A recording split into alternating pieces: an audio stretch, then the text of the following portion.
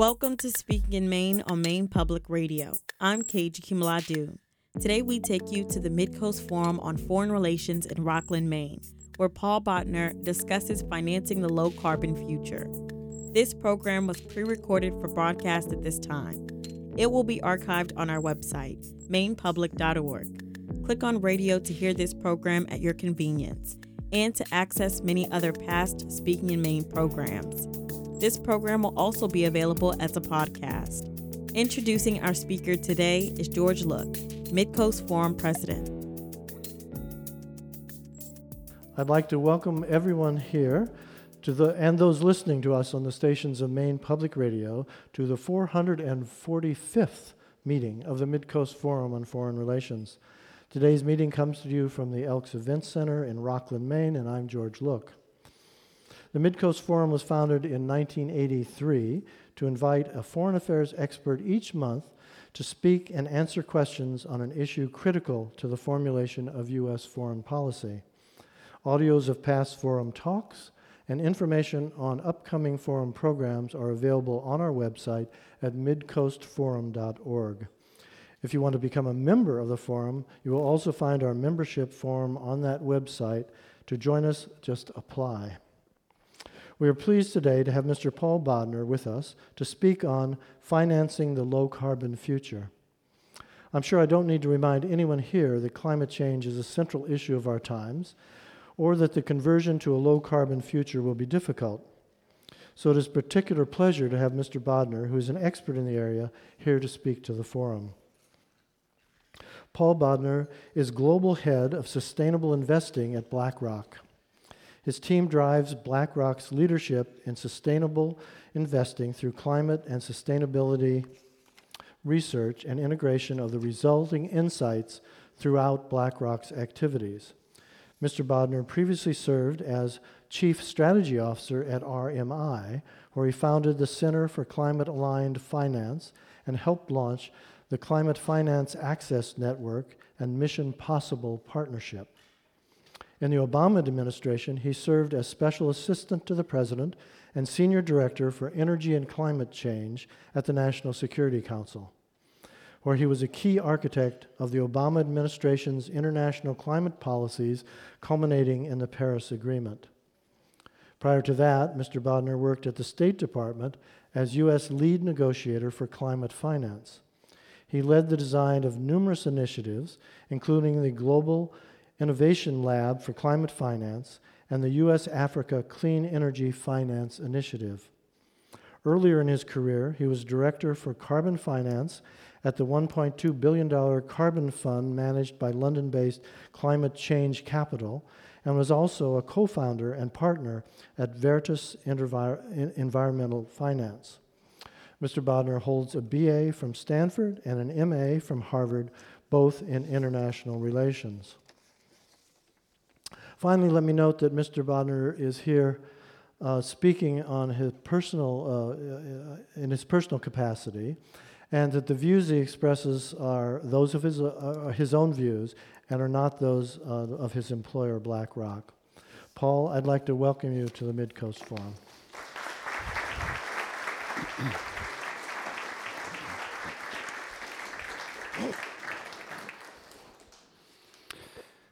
Thank you, George. Good afternoon. Thank you so much to the Midcoast Forum for inviting me to speak here today.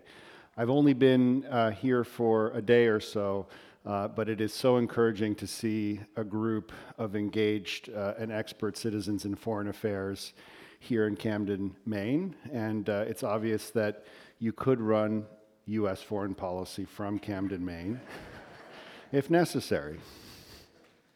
And thanks also to my friend Courtney Cease, who works here with all of you in the Midcoast Forum and is an incredible resource on the relationship between climate change and international development.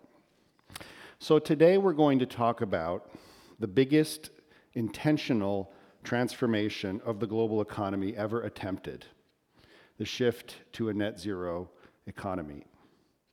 What that project looks like from the perspective of diplomacy, we'll talk about what it means for the private sector, and specifically what it will take to finance the transition to a low-carbon future.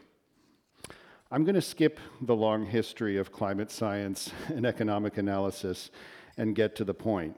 Human activity is heating up the planet and changing the atmosphere in ways that are rebounding to cause growing damage to the economy. More emissions means more climate change, and more climate change undermines economic growth and the well-being of communities and ecosystems around the world. This is not a matter of values or ideology or identity.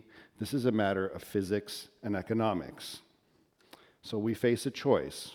We re-engineer the economy in ways that scrub carbon pollution, or we ignore the problem and face a rapidly growing and potentially uncontrollable series of risks.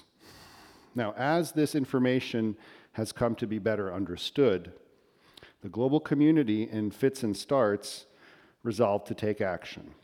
After 25 years of trial and error, a multilateral process run under the auspices of the United Nations resulted in the 2015 Paris Agreement.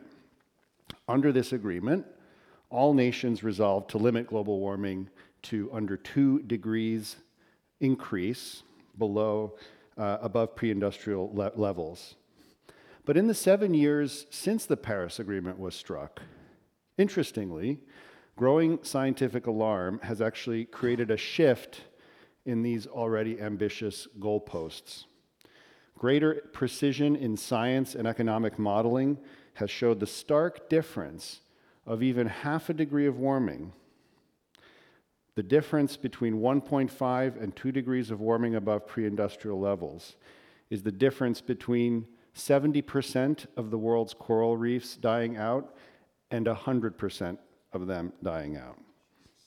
Hundreds of millions of additional people subjected to unmanageable heat stress, much greater frequency of extreme weather causing more and more billion-dollar loss events every year. So, the world has converged in recent years around the goal of trying to limit warming to 1.5 degrees above pre-industrial levels as opposed to 2 degrees for this reason. And now, nations representing over 90% of global GDP have resolved to that goal, and that project has expanded beyond governments. It was understood first as a project of governments, climate change. We look to governments to solve big problems. Governments then look to each other about how they're going to resolve problems of the global commons. But now, since the Paris Agreement was struck, states, cities, companies, financial institutions, civil society organizations have committed to do their part to solve this collective action problem.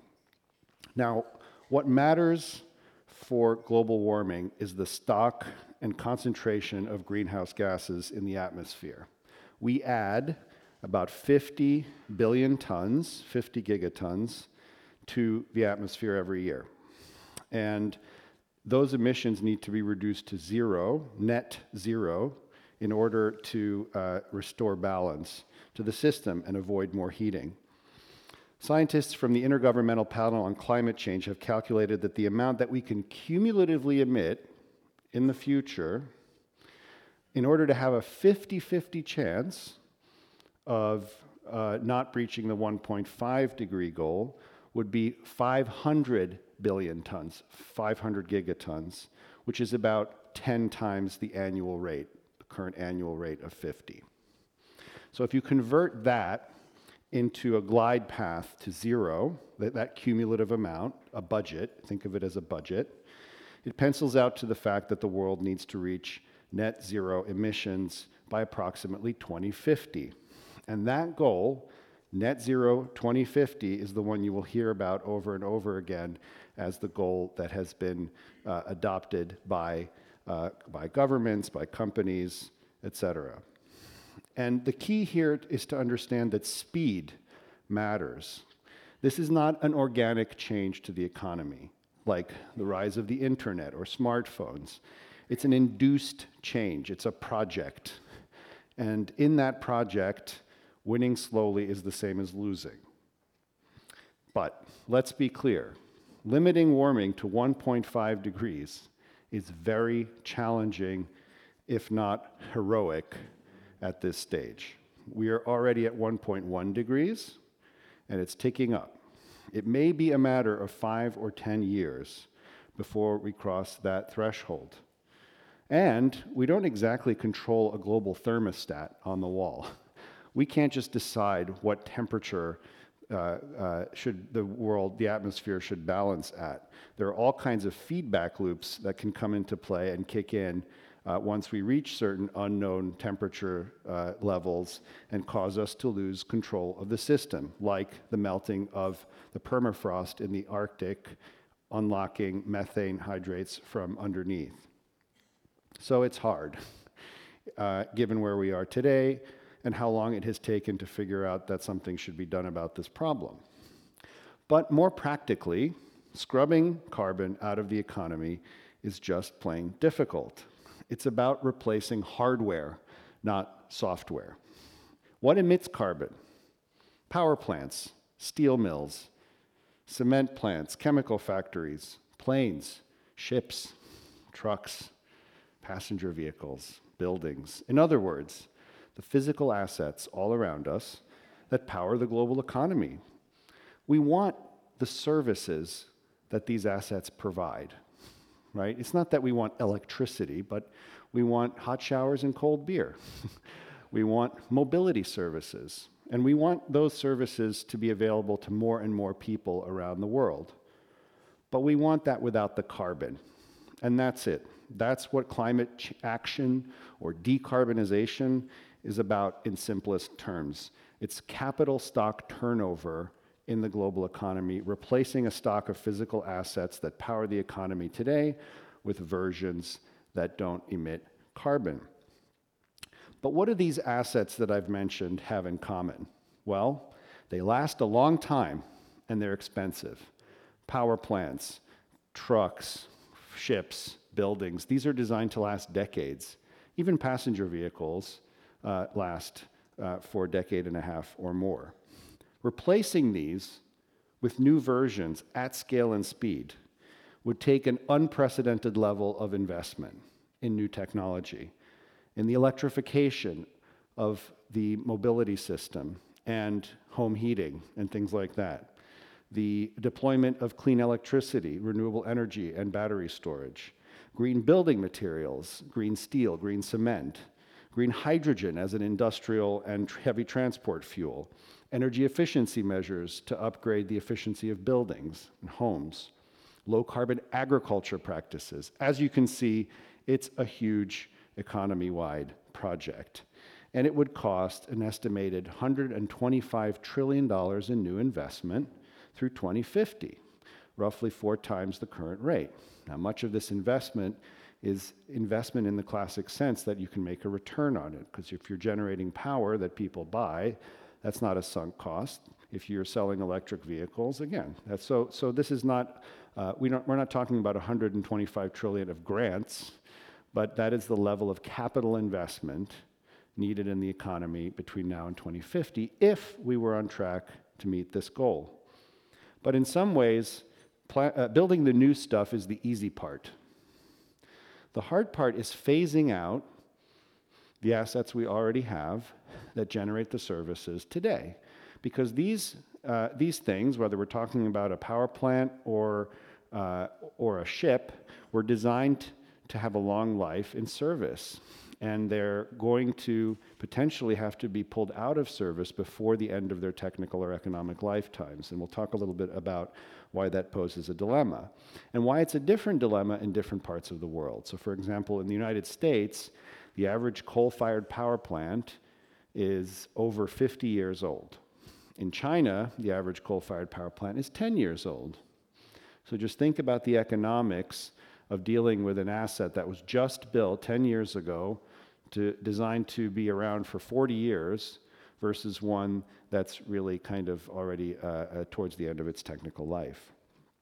And right now, we're seeing signs of the difficulty of moving from the system we have today to a system of the future, and the difference between the speed at which one wants to go versus the speed we're actually going in this change. The International Energy Agency published a report saying that in theory, if the world were on track to 1.5 degrees, then the oil and gas fields already in service or already permitted would be sufficient to supply the future market, and no new upstream exploration would be necessary. Well, environmental groups have taken that factoid and put tremendous pressure on governments and on traditional energy companies to stop new exploration. But we are not on track to a 1.5 degree future. We have an energy system today. We have an energy shock compounded by the conflict in Ukraine, which has driven up energy prices, as I'm sure you've noticed.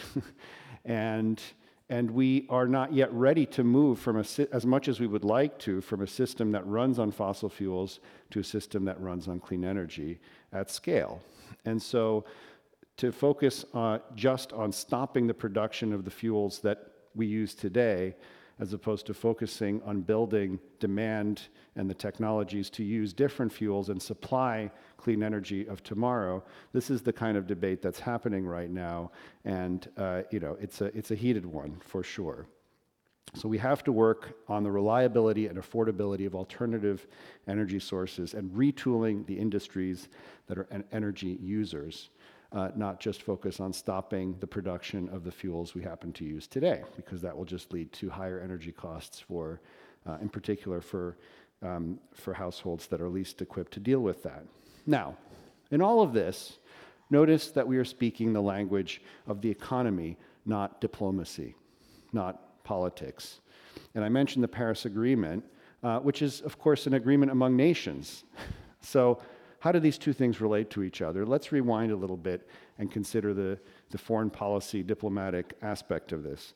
The Paris Agreement requires its 193 parties to submit so-called nationally determined contributions, rolls off the tongue, NDCs, which are national targets for reducing carbon emissions, say 10 or 15 years out.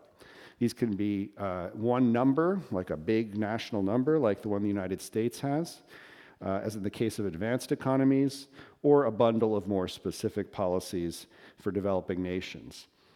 These targets that countries put forward under this agreement are subject to a formal, but pretty light, peer review process, and a lot of peer pressure in the public square. Every 5 years, nations come together and take stock of progress and set new targets for 5 years further out, and so on. It's a ratcheting mechanism involving shorter-term targets for each country that have to be tightened. But fundamentally, it's a decentralized system in which countries decide for themselves what they want to do, often in secret, and then present it to the world, hence the term nationally determined. The challenge with this system is that 193 national targets stacked next to each other, each developed and tailored to national circumstances, don't reflect the way the global economy is actually wired. I mean, as an aside, many of you with a foreign affairs background will be familiar with the logic and language of intergovernmental negotiations and how impenetrable it can be to the public, even sometimes seemingly disconnected from the topic at hand. So when governments try to negotiate things related to decarbonizing an economy, strange things can happen. Do you know how many times the word energy appears in the Paris Agreement across 27 single-spaced pages? That's right, 0. Now, if you go back to the industries and assets that we talked about, most of these companies and the technologies they're based on operate globally, even in these challenged times. Take steel, right? Global markets, global supply chains, global capital providers, shared technology pathways. The economy is wired horizontally in the industries that cause greenhouse gas emissions, horizontally across borders, not just vertically in ways that make sense in the logic of an intergovernmental agreement among nation states. A UN committee is not going to take the Paris commitments and figure out how to stitch them together efficiently and fairly to drive change in a global sector like steel. So what's happening? Well, we're starting to see the rise of an interesting new governance model that's been created out of necessity to deal with this fact. I would venture to say, as a sometime student of international relations, that it's something new under the sun in international relations. Sectors are getting together, companies that make steel, companies that own ships, companies that operate power plants are getting together sector by sector with their customers, their suppliers, their banks, their shareholders, and yes, their governments, to create a problem-solving axis around industries. And this cuts across borders, and it complements the vertical orientation of the Paris Agreement. They are creating sometimes what looks like a synthetic global regulator, which is a forum that is capable of problem solving on the question of how a global industry like steel is supposed to get to net zero emissions, how that technology transformation is supposed to proceed over time. What is the technology roadmap? How is it going to be financed? How is it going to be built into procurement standards for customers of steel, like automotive or construction industries? How are the suppliers that the steel industry depends on going to supply things, including energy, to enable steel companies to make green steel? This is a new way of looking at the problem, and it's starting to bear fruit. In the shipping sector, for example, banks that account for almost the majority of all new ships financed around the world have agreed on a standard, a climate standard for financing new ships. And then the cargo owners who are the customers of the shipping industry, adopted the same standard. The insurers who insure cargo adopted the same standard. And this was all done on a global basis, not negotiated by governments, but by the actors in that industry on whose actions these outcomes depend. Now, governments don't always know what to make of this change. And the fact that you see the rise of pluralistic problem solving related to climate change and decarbonization. This was very visible at the last UN climate conference, COP26 in Glasgow last November. The world is used to looking to these annual UN climate meetings as the big events on climate change, but they've always been primarily intergovernmental meetings with a sideshow of private sector activities, right? There are two kinds of badges, for example. You're either a party, meaning a party to the UN Framework Convention on Climate Change, or you are an observer. That's it. Party or observer. And anyone who is not a government official attending these meetings is an observer. So the least important negotiator is more important than the most important CEO attending this event. That's the sort of message, right? Psychologically. But last year, the tables seemed to turn, reflecting this change in the governance approach globally. Most of the real action was actually very visibly related to the private sector. CEOs roamed the halls, and coalitions of public and private actors came together to tackle specific problems like methane emissions or deforestation. So again, the whole approach to global problem solving is shifting from a firm focus on nation states and their negotiated outcomes to this more pluralistic system, which is a rich but often messy tapestry of national governments, subnational governments, corporations, banks, asset managers, pension funds, technology developers, venture capitalists, civil society organizations. Each of these has committed in some way to net zero, but doesn't know how to do it, and is looking around at the others in their value chains, figuring out how it needs to be done. And that ultimately is the nature of the puzzle itself, and therefore, I think a positive development relative to the simple way we started this story in the 1980s, when we had finished dealing, or we'd created a framework for dealing with the ozone hole, and thought, let's move on to the next environmental problem, which is climate change, and let environment ministry officials negotiate a solution to that one. So here we are, 30 years later. Now, a few words for conclusion before we do questions and answer on the role of finance. So in the intergovernmental process, finance has always been a key issue from the beginning, but it has always been weighed down by issues of, I would say, ideologically weighty concepts. So if you imagine the issue of finance in the late 1980s in relation to this change, at the time, before clean energy was so cheap, before it became obvious that you could do technology innovation and reap the benefits of moving to a cleaner economy, this was understood as a cost. It was understood as we, the rich countries, were asking developing countries to go a different way in their development path than they would normally, and we would have to pay the difference. So, moreover, the damage to the climate as manifested in physical risks and disasters, which was understood as being caused by wealthy countries, which, if you did the math in 1988 or so, was true.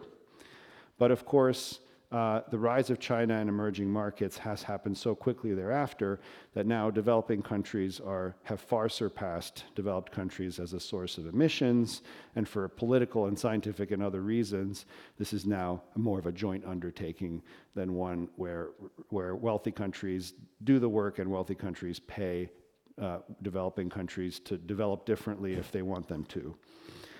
Yet, the whole ideological basis continues to be more or less the same. It's all about North-South politics, and even though the Paris Agreement itself represents an evolution in the diplomatic framing of climate action from one in which only developed countries need to do something to one where everybody needs to do something, the issue of finance basically has not changed.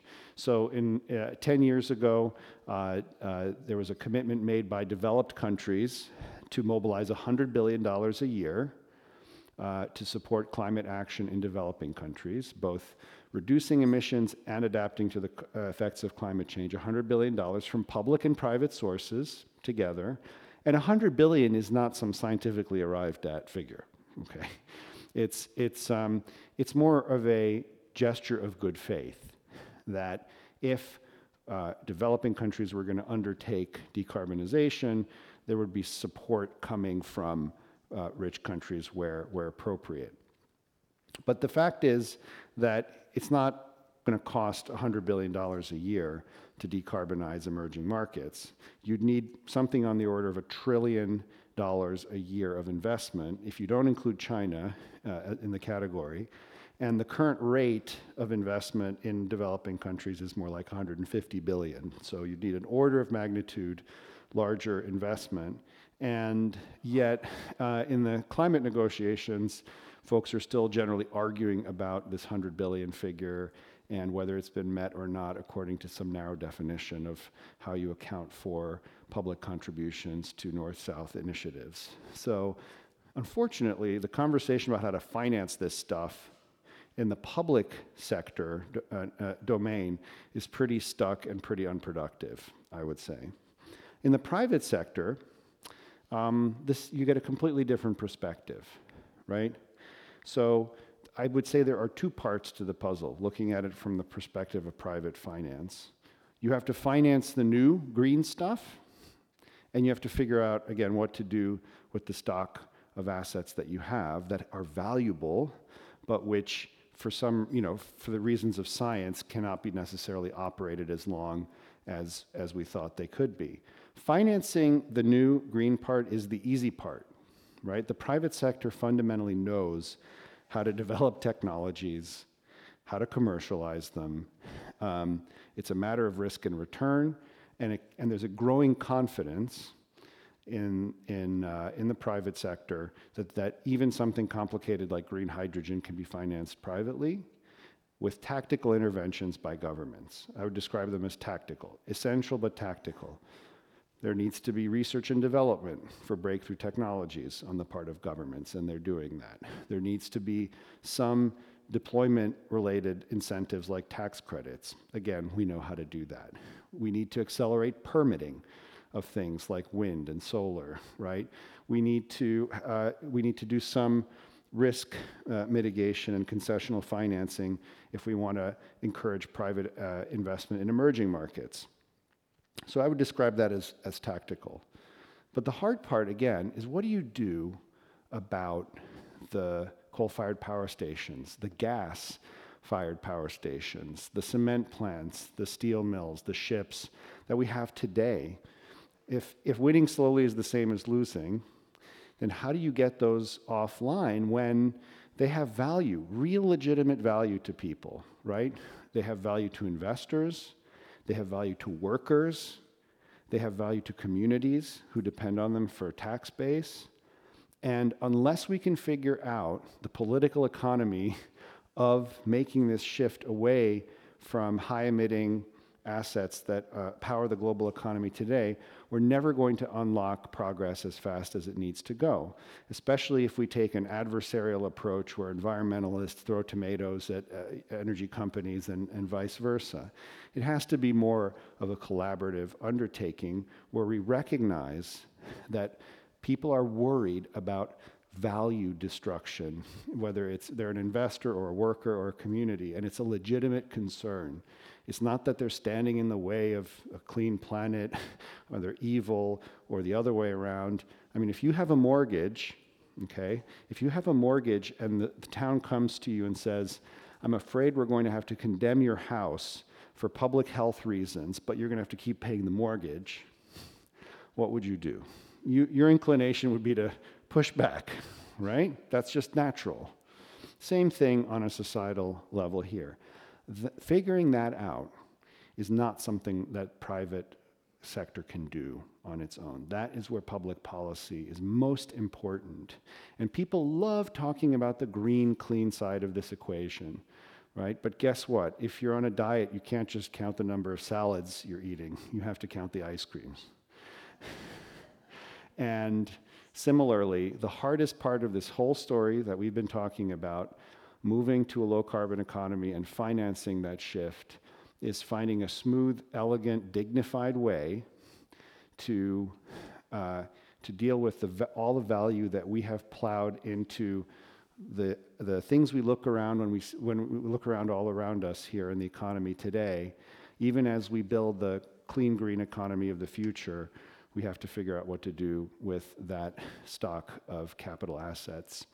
So that is the challenge of our times, and again, it will require a new combination of diplomatic and private sector collaboration, and I'm pretty optimistic that we're seeing it. Again, the question is about speed. So with that, thank you for your attention, and be happy to do questions.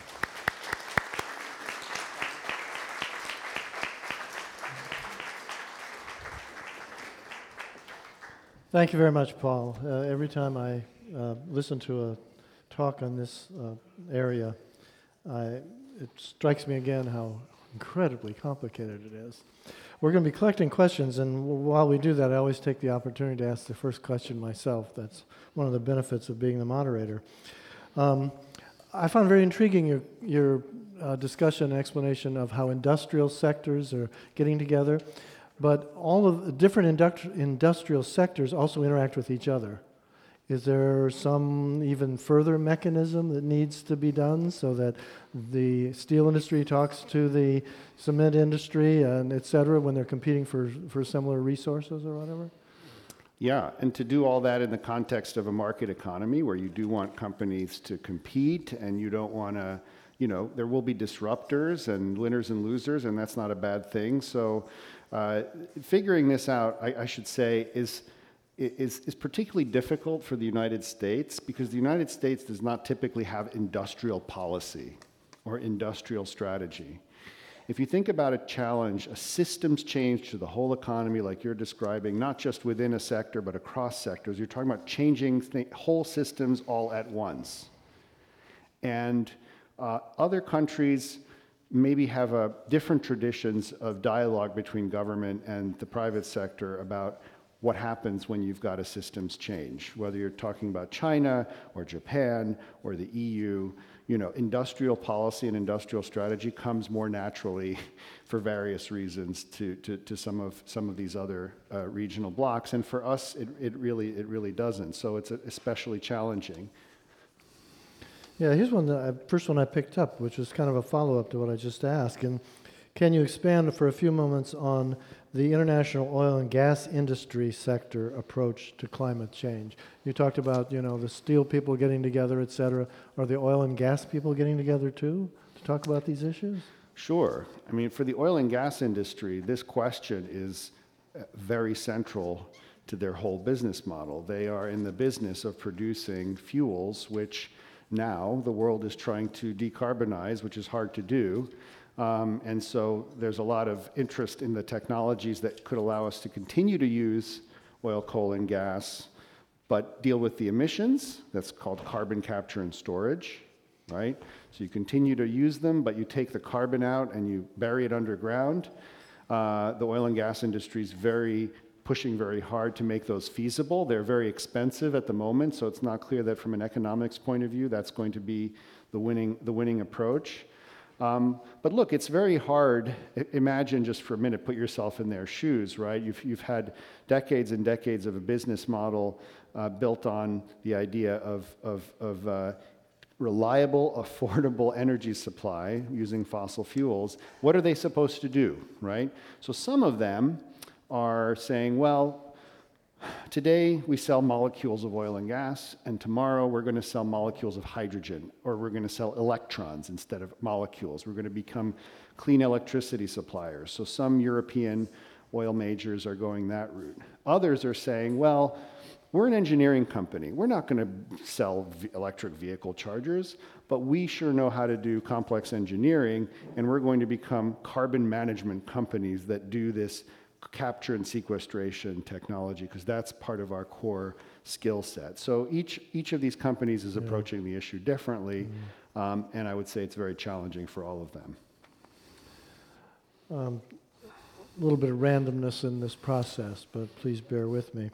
Here's one. What are the prospects for repurposing some of the existing technologies that are harmful to the climate to purposes that aren't harmful? Are there applications for some of these industries that are being made obsolete to retool? Yeah. I mean, so it's not just a matter that you have to tear it down and start over again in a lot of applications. Even something like a power station. You have a power station that might use coal. There's incredibly valuable grid assets that are associated with that place that have already been built, and the way the grid kind of goes and locates at that power station, you could create a different kind of power station there and make use of those. Pipelines that are used to transport natural gas could be repurposed to transport hydrogen in the future, depending on what kind of steel is inside the pipeline. Buildings obviously can be retrofitted to make them energy efficient and more comfortable and use less energy and cost people less money. So it's not a matter of having to take a wrecking ball to the economy and build it again. But on the other hand, I wouldn't expect your 1998 Toyota Camry to be retrofitted with an electric motor. Thank you very much. Several similar questions, and I'll ask one I think is the most general. Will technology save us from climate Armageddon? Are we depending too much on the technology saving us this time? Technology will get us a long way there, but it requires a mindset. It requires, I think, an engagement by everybody in solving the problem and thinking, not just waiting for technology to be a solution. So this is not a kind of problem that we as a species have ever dealt with before. And if we want to leave a future that is a comfortable and safe one for our kids and grandkids, we need to be willing to pay attention and all participate in it. That doesn't mean that you're going to have to wear coats in your home in the wintertime and not heat your homes, far from it. But you may have to make decisions about when it's time to replace your boiler. Do you buy a heat pump? When it's time to replace your car, do you pay attention and say, oh, actually I'm going to go look and see how much an electric vehicle costs these days and what its range is? So being intentional about participating in this story, I think at minimum is going to be important. Also, several questions on the role of hydrogen in the new green technologies. Has someone clearly articulated the financial role of decarbonization? If so, wouldn't it be possible to raise the 125 trillion by 250? If not, what are the challenges for doing so? In respect of hydrogen? Yes. So we don't have a shortage of capital here in the system. That's not really the issue. In terms of hydrogen, you know, basically the way you might think about it in simplified way is you're trying to electrify as much of the energy system as you can. So you can electrify road transport for light-duty vehicles. We know that. That's happening. You can electrify stovetops. You can electrify, you know, as heat pump technology gets better, you can replace home appliances with electric appliances. But there are applications that are hard to electrify, right? It's hard to run trucks or planes or ships on electricity.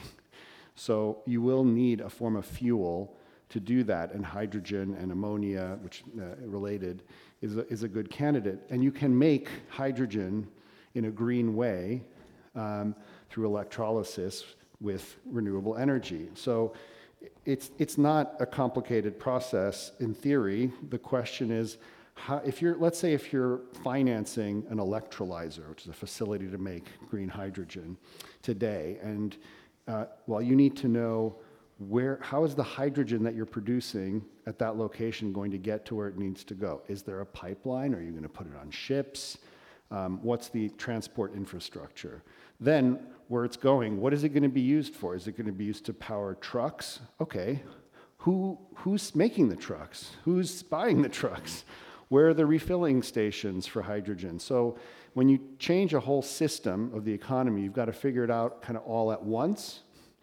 And that's the hard part. It's not a drop-in replacement for one little part of the value chain. You're changing the whole thing. So even though it's technically not that complicated and it's kind of easy in a sense to see what direction we need to go, to make it so requires collaboration, again, among governments, financial institutions, engineering companies, you know, technology providers, off-takers of the product, and that's what takes time. Again, several questions related to the fact that most of what you hear on the news or in popular press relates to the green energy part of this, not to the fact that you have to worry about the existing. Since we have to count the ice cream on our decarbonization diet, have the climate change models taken this into adequate consideration, or are we overcounting the salads? Yeah, so the way I would answer that is... I thought it was cute. The energy infrastructure we have today, or which is in the process of being built, that infrastructure alone will emit more carbon in its planned lifetime. That it'll overshoot that carbon budget I talked about earlier by 66%. And that's not accounting for all of the infrastructure we need to build, especially in emerging economies, to meet growing demands as people get wealthier and populations grow, at least in the short term. And so we do have a problem, and this is sometimes called the stranded asset problem, right? Which is there's a mismatch between just the proved reserves, for example, under the ground, which get counted in the market capitalization of oil and gas companies. If you add up all the proved reserves that are there for the taking, it's more than we should be able to emit under these 1.5 degree scenarios. And so the question is, well, who's going to blink, right? I mean, are they going to be taken out of the ground and burned because they can be? Or are they not going to be? If not, why not? Right? So this is a good way to think about the central dilemma here. One about impacts here. We have seen the effects of the shift of manufacturing out of America on America's Rust Belt. Why do you expect better success in regards to energy? Well, for one thing, clean energy can be homegrown, right? So the actual production of energy, if the power that's used to make the electricity used to power your electric vehicle, if you have one, is made in the United States. It's not made in Saudi Arabia. And similarly, right, if you electrify as much of the energy system as you can, then just the production facilities are located here and the jobs associated with them. The question of whether the underlying technology, like the solar panels, are manufactured here or in China and under what circumstances, is now a big subject of trade disputes, as some of you may know.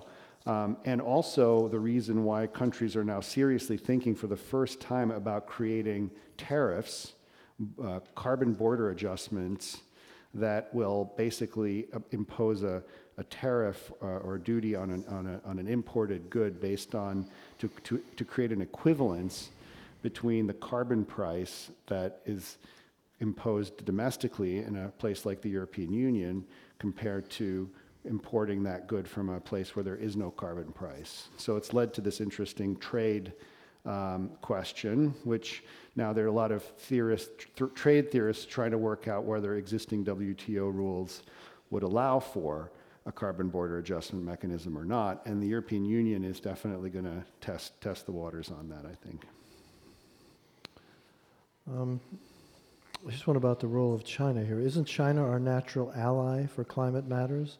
Are we taking proper advantage of that? So China is a natural collaborator in avoiding a catastrophic change in the global economy, right, as is every nation. And this is why, under the Obama administration, climate was a stabilizer in the U.S.-China bilateral relationship. And it was a bright spot, as the Chinese called it, in that relationship, and why we managed to do so much with the Chinese, even as we were having very serious disputes over other matters like the Spratlys or trade or human rights.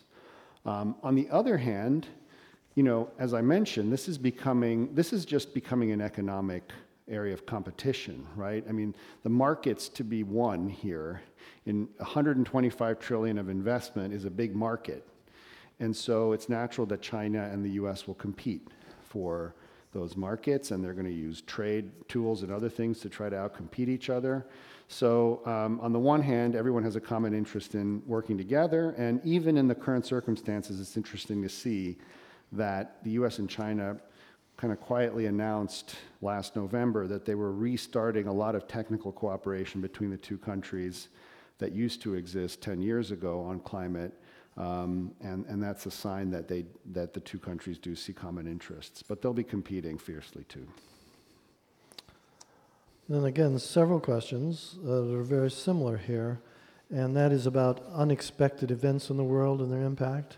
What negative impacts on progress toward 2050 net zero are there from the war in Ukraine and the possible global recession?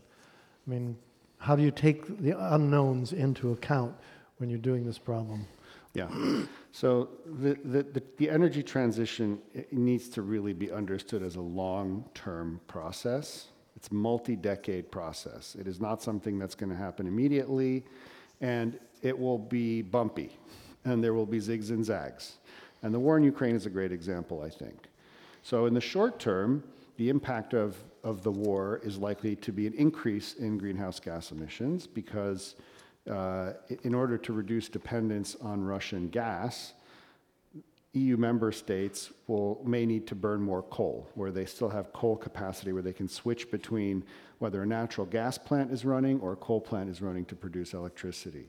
And even if they don't, they're sucking all the LNG cargo away from Asia, right? And so if there's less LNG, liquefied natural gas, delivered to Asia, the same thing could happen in Asia, right? Where the balance of coal to gas generation shifts. That's in the short term. But in the medium term, Europe's energy security goals are pretty well aligned with its goals to move towards a low-carbon economy, right? And that's why you see some interesting steps like the EU creating a kind of national security exemption or requirement to speed up permitting of renewable energy projects in member states. Relatively unusual to see an EU-wide imposition of such a thing on top of member states, requiring member states to make permitting decisions about wind power within a year, for example.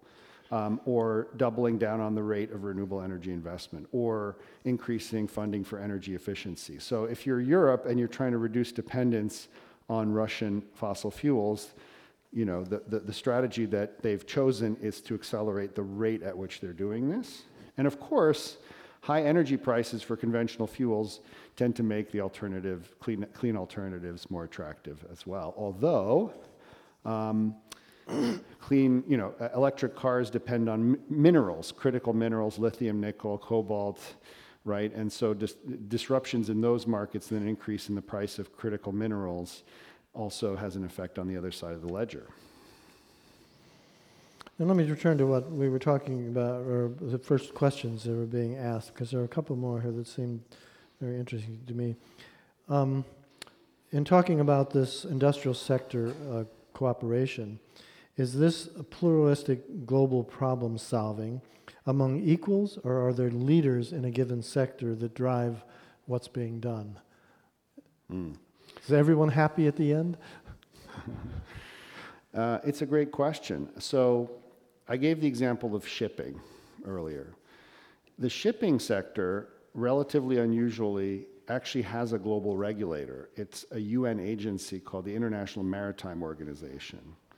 And so the IMO provided a forum for this conversation to happen, and it is structured as a, you know, forum of equals among nations, and then there's industry consultation and stuff like that.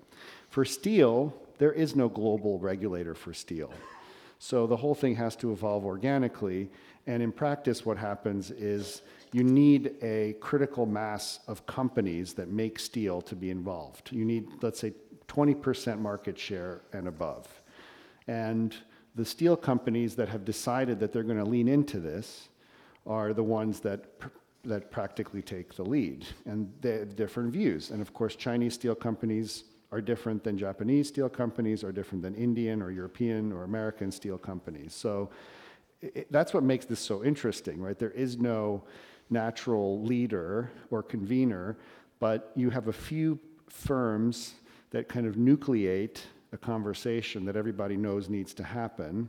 And then you end up in this strange co-opetition sort of setting where everybody wants there to be an outcome, but of course they're not used to cooperating with each other, and there's antitrust questions that arise, and so it's a really interesting situation. So that leads to the question, does it seem likely that capitalism will simply veto net zero?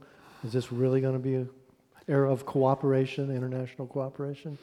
I don't think capitalism will veto net zero. I think, as I said, I think the biggest challenge is will public policy, frankly, be able to take the lead in figuring out how to make whole, to the extent possible, how to minimize the destruction of value associated with this transition to workers, communities, and investors, incumbents, that have a stake in the system as it is today. And again, not treating them as bad actors or, you're bad because you work for a coal company or you're oil and gas company. That cannot be the attitude. The question is, can we come together as a society and figure out a way through? It's not a great time in our history for those sorts of projects. Other countries maybe will have an easier time of it. But it's certainly going to be a challenge. And that's why I said that 1.5 degrees is a great goal, but let's be under no illusions that we're on our way there at the moment. Then a couple of questions on current fuels in use. One is, what's the role of nuclear power in all of this? And the other is, there's such a thing as clean coal. Could we... So clean coal, I mean, the the sense in which there is such a thing as clean coal from a climate perspective is if you take all of the smokestack emissions associated with burning coal and you inject them back in permanently into the ground. That, in theory, is what truly clean coal is meant to be about. The problem is that it's incredibly expensive to do that. And coal is already more expensive than clean energy in most of this country, right? In most of the United States today, it is cheaper to build a new renewable energy plus storage capacity, clean energy capacity that provides the same sort of type of energy service as a coal-fired power plant. It's cheaper to build a new one than to operate a coal-fired power plant, which means, imagine if it were cheaper for you to buy an electric vehicle than to fuel your gas car for a year, right?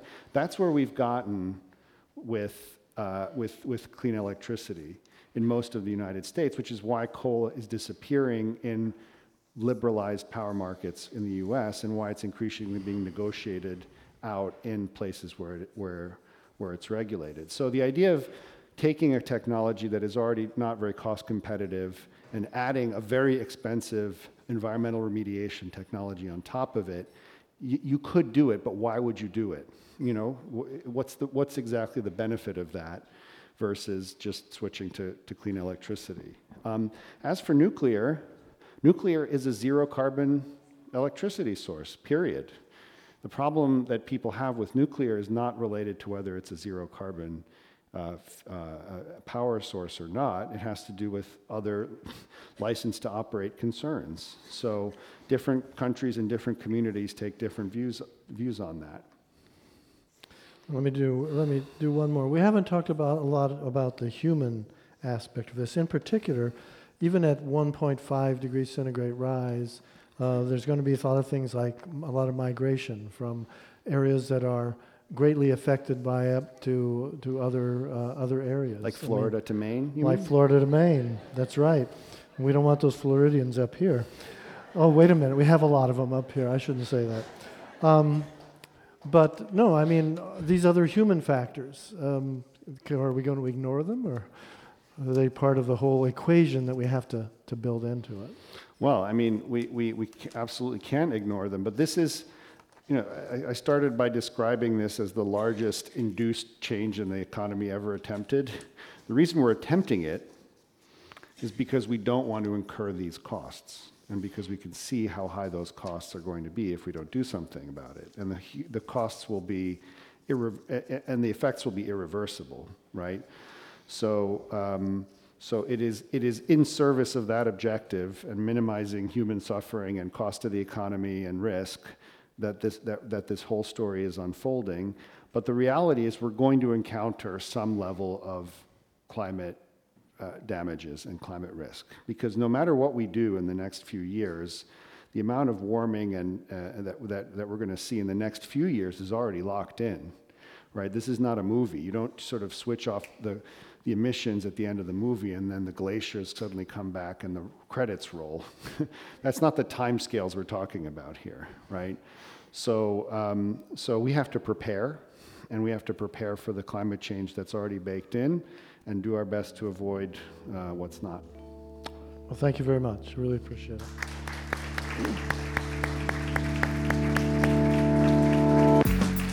You've been listening to Speaking in Maine on Maine Public Radio. Today was a talk from Paul Bodner. If you missed part of the program or want to hear it again, you can always find it on our website, mainepublic.org. Click on radio to access this program and many other archived Speaking in Maine programs. Music in this hour comes from Our Alarm Clock.